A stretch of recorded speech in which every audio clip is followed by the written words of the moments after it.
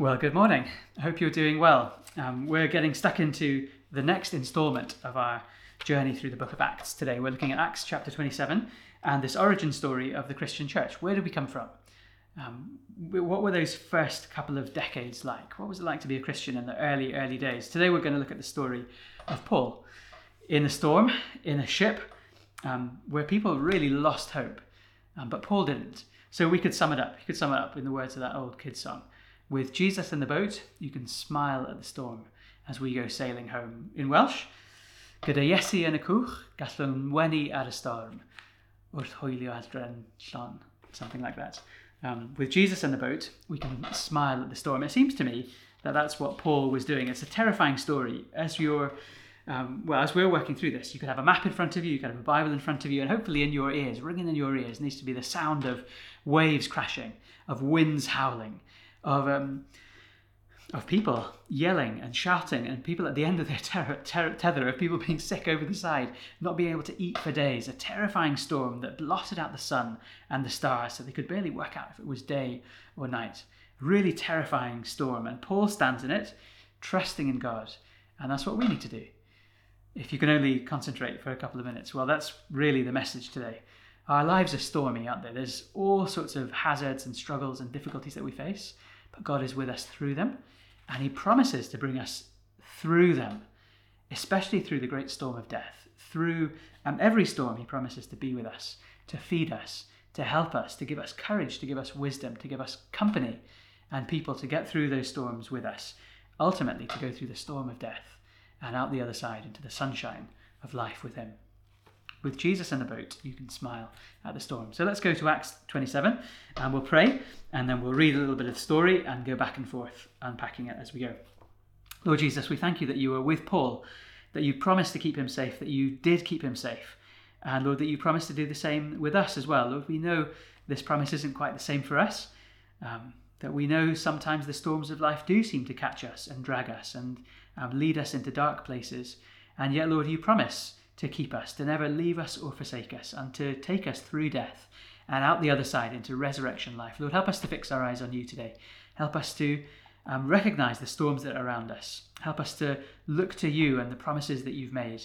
And Lord, as we do that, we pray that you'd help us to look around us, to see who is with us, to see the wits and skills and wisdom that you've given us, that we might help others through the storms of this life that you've given to us. Lord, would you be with us and help us, we pray. Amen. Okay, Acts 27. We're going to start reading from verse 13, but let me set the scene. Paul's been on a journey towards Rome. He's been on there for a long time. It's one of his great ambitions. One of the things actually that God promised to him was that he would go and speak the word, the good news of Jesus, in front of kings. And so Paul's ambition has been to go to Rome, and actually after Rome to go on to Spain to preach the gospel to people who'd never heard it before. But for the moment, his ambition is to go to Rome, to speak to Caesar, to maybe get a chance to share with the great king this news about the King of Kings. And finally, he's on his way. We've been waiting, and finally Paul gets on a boat, but it's tough going. If you have chapter 27 open there, you just can glance down and see they put out to sea, but it was difficult going. They put out to sea, but it was slow headway. The winds were against them. Much time had been lost. It had become dangerous because it's about October time, after the Day of Atonement, the fast. In October, winter is coming, and it's not a good time to be sailing in these days out on the Mediterranean Sea.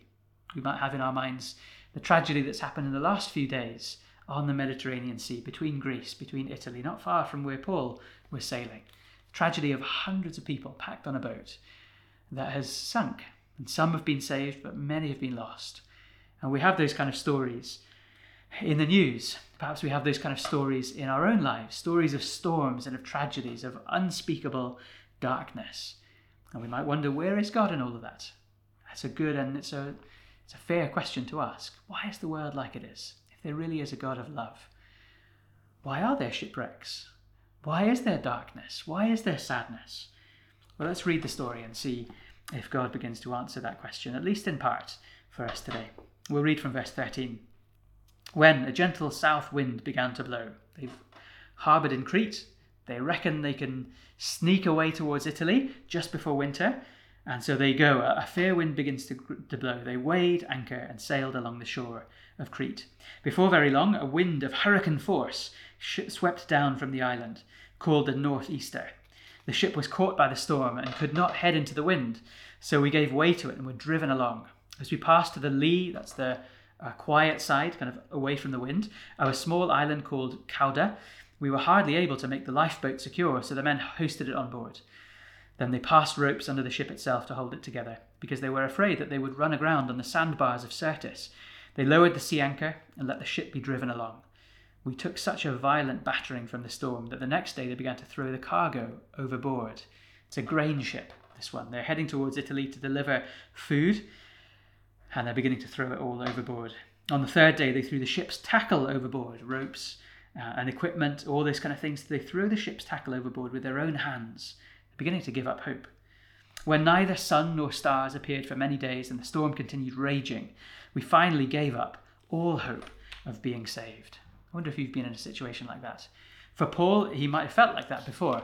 The storms that he encountered in crowds that wanted to kill him, in authorities, religious and civil authorities who wanted to see him dead, who dragged him before kings and princes and rulers, and it must have been pretty nerve-wracking. But now it's the forces of nature that seem against him.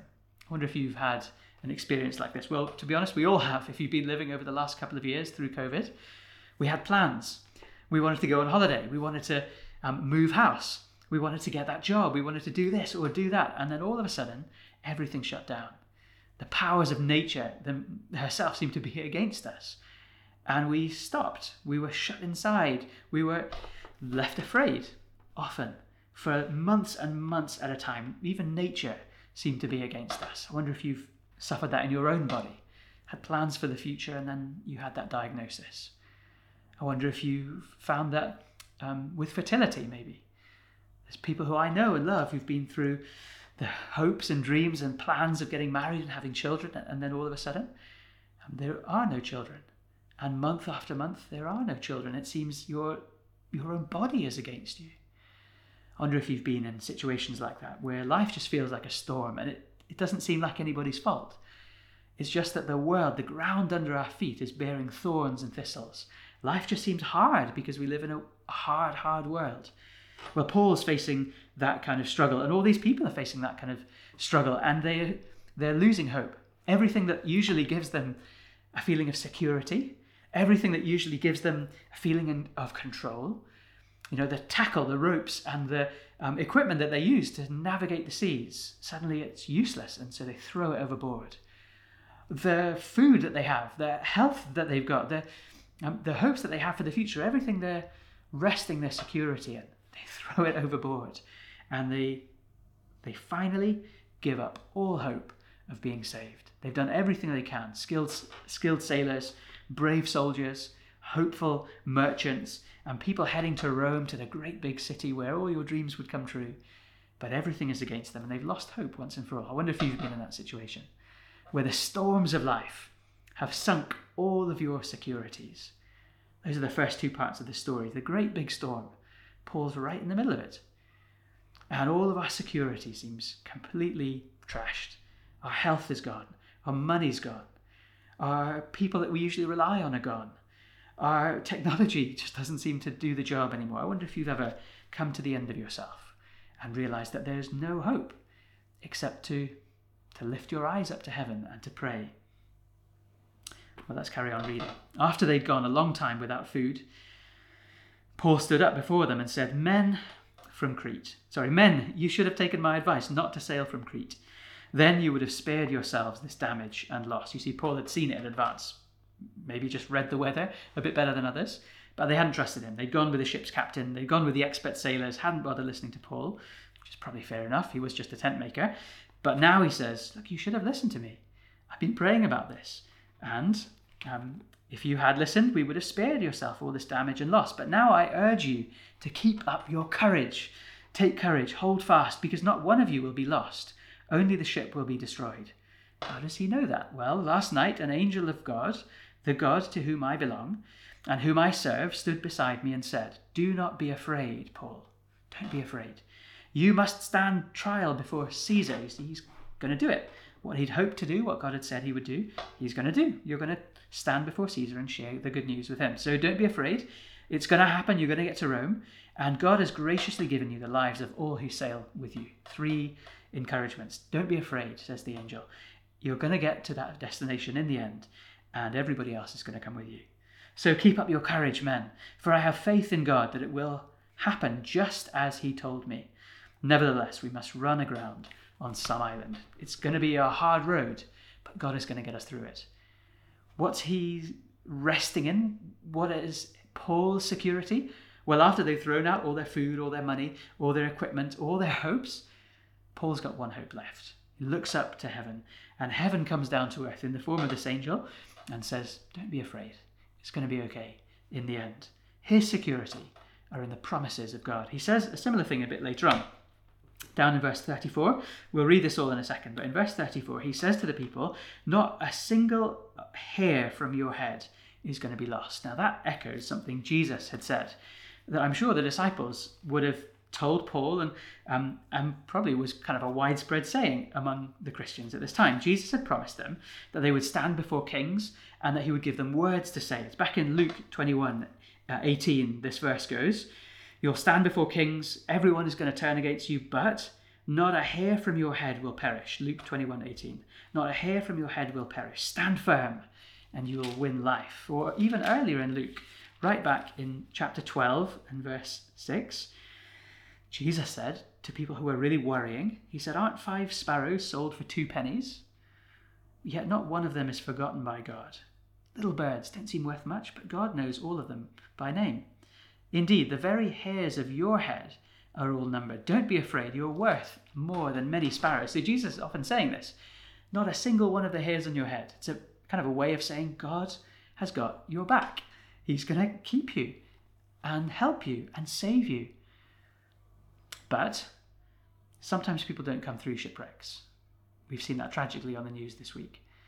In fact, all of these apostles eventually were killed. There's only one of them who survived. His name was John, and he died of old age in prison for bearing witness to Jesus. So how can it be true that not one of the hairs of your head is going to fall? How can that be true, Jesus?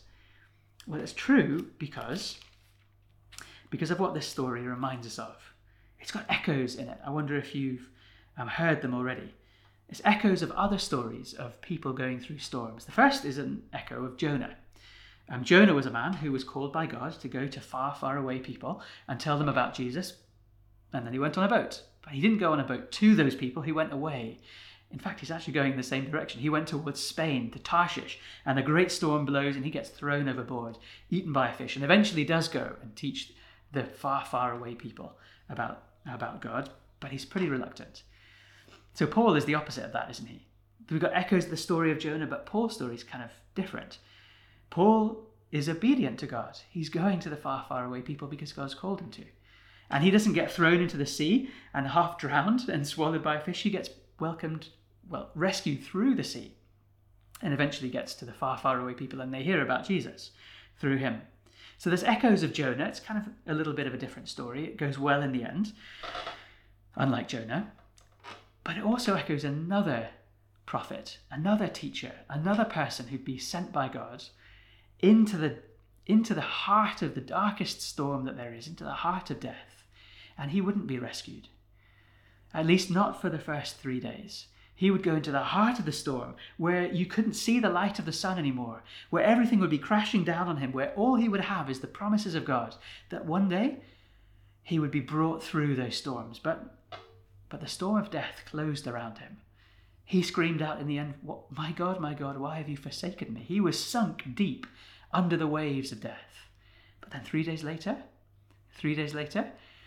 that grave, that sea, death gave up the body of the Lord Jesus, and he rose again through the storm into the sunshine, out onto the soft sands of a new country, of a new world. He'd won salvation through the greatest storm that this life has for us, that's death. Do you see? This story echoes Jesus. Paul's whole life, in fact, every Christian's life will echo Jesus' life. He's been working his way towards Jerusalem, where he was tried in an unfair trial, just like Jesus worked his way towards Jerusalem and was tried in front of Romans, in front of Jewish leaders.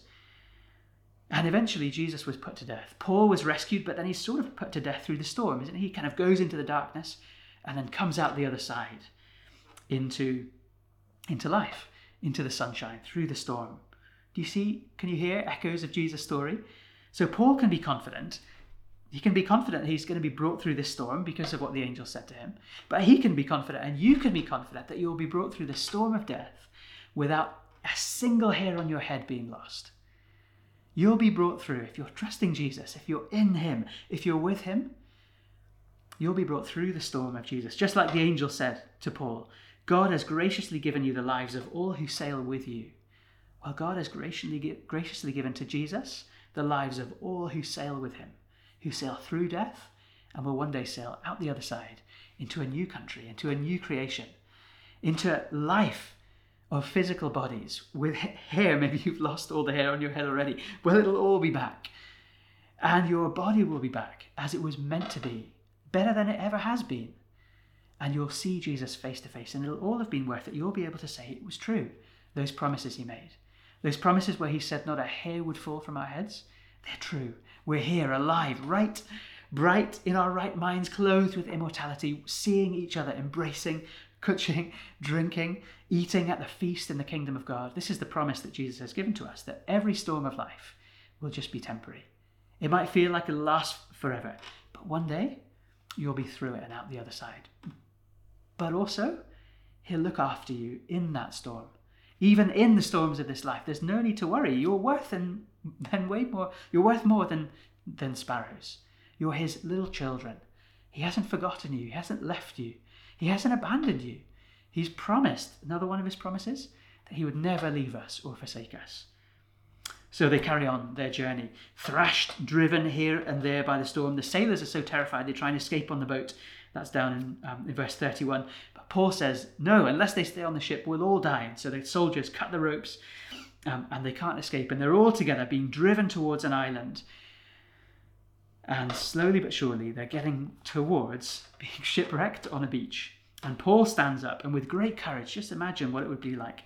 The wind in your ears, the spray in your face, people haven't eaten for days. And Paul stands up, verse 33, and says, for the last 14 days, you've been in constant suspense and have gone without food, seasick, nervous, feel like they're going to die. Nobody's been eating. It's been horrendous. You haven't eaten anything. Now I urge you to take some food. You need it to survive. Not one of you will lose a single hair from his head. After he said this, he took some bread and gave thanks to God in front of them all. Then he broke it and began to eat.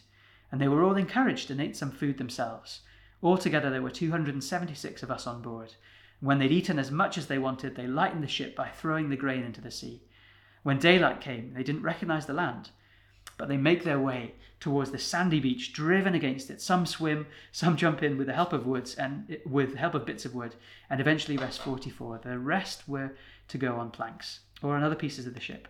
And in this way, everyone reached the land safely. And it's true. What the angel said, what God promised, they're through the storm. But did you see what happened in the storm? In the storm, Paul lays a table, probably metaphorically. I don't know if anything would stand on a table in a storm, but you know what I mean. Paul sets a meal, breaks bread, and feeds the people. Doesn't that just sound like what Jesus does? Do you remember Psalm 23? The Lord is my shepherd, I shall not want. He makes me lie down in green pastures. He leads me with his shepherd's crook. Through the darkest valley, I'll trust him. He'll be with me even through the valley of the shadow of death. And then it says at the end of Psalm 23, you lay a table for me in the midst of my enemies. That's what's happening here. Paul is being a little Christ, laying a table, saying to people, come on, have courage. Don't be afraid. Let me give you what you need to give you some physical, real strength that'll nourish your heart. We need the spiritual strength that comes from knowing that we'll go even through death and out the other side. And also God gives us physical strength day by day. He gives us our daily bread. He gives us brothers and sisters to our left, to our right, to say, come on, we can make it. We'll do it together. He gives you what you need for today's trial. So trust him. Will you look to him and ask him for that? Would you be a leader like Paul, who mixes real spirituality with real sanity? He knows what to do in tight situations. Would you be a leader like Paul, who mixes faith with works, who says, come on, let's pray, and rest on God's promises. And then come on, let's eat and have some strength for the journey. I wonder if you'll be somebody like that who has real personal trust in God, but who's public about it and takes other people with you, taking them to the throne of Jesus, where we'll find help in time of need, practical help, daily bread, to get through every trial, and spiritual, final salvation help to get us even through death and out the other side. So there's this great hymn I've quoted a few times before, where a guy who knew what it was like to go through storms, John Newton and his friend William Cowper, they wrote this great hymn, and part of it goes like this: "You fearful saints, fresh courage take. Those clouds you so much dread are big with mercy and will break with blessings on your head." Those dark clouds of your life at the moment, even if they seem like you were wrapped up in the thorns of nature itself, like, how are you going to get out of this storm? Well, Jesus knows the way. Would you put your hand in his? Would you let him serve you and give you what you need, your daily bread, whatever skills and wisdom you need to face that diagnosis, to face that big decision, to face that great sorrow in your life? Would you put your hand in his and let him lead you through it? Would you let him feed you in it and give you hope that whatever it holds, even if it takes you through death, that you'll be going through it with him and that not a hair on your head will be touched? So you see, there really is hope in suffering. We don't know all the reasons why God lets things happen to us and to others. It's good not to jump to conclusions and say, I reckon it's because of this or it's because of that. It's better just to be silent and to say, I don't know why it's happened, but I know a God who loves us. I know a God who suffered with us. And I know a God who's strong enough to take us by the hand and lead us through every dark storm. I wonder if you trust him. I wonder if you have that hope. I wonder if you've abandoned every other security that there is, because they'll all let you down. All of them, apart from the Lord Jesus himself. Put your hand in his and let him carry you through this week and next week and every week until he carries you through death into his kingdom. Come on, let's pray. Lord God, we thank you so much for the hope that this chapter gives us, that Paul had that great mission to take the good news to Rome. Lord, give us ambitions like that, we pray, to take the good news to our neighbours and to the other side of the world. And Lord, as we walk with you, we pray that you would walk with us as you promised to do, as the good shepherd, as the great captain of the ship, as the one who provides even in the storm for us. Lord, help us. Give us the faith, we pray, to hold your hand through everything. We ask that you would make yourself known to us in everything, that you provide for us, and Lord, that you would go with us and lead us through everything until we see you face to face. Lord, give us that security, we pray, that we find in you. Help us through every storm. And Lord, we just ask that you would be with us. Give us that supper that we need, that daily bread that we need to trust you and to walk with you and to make it through as you promised that we will. Amen.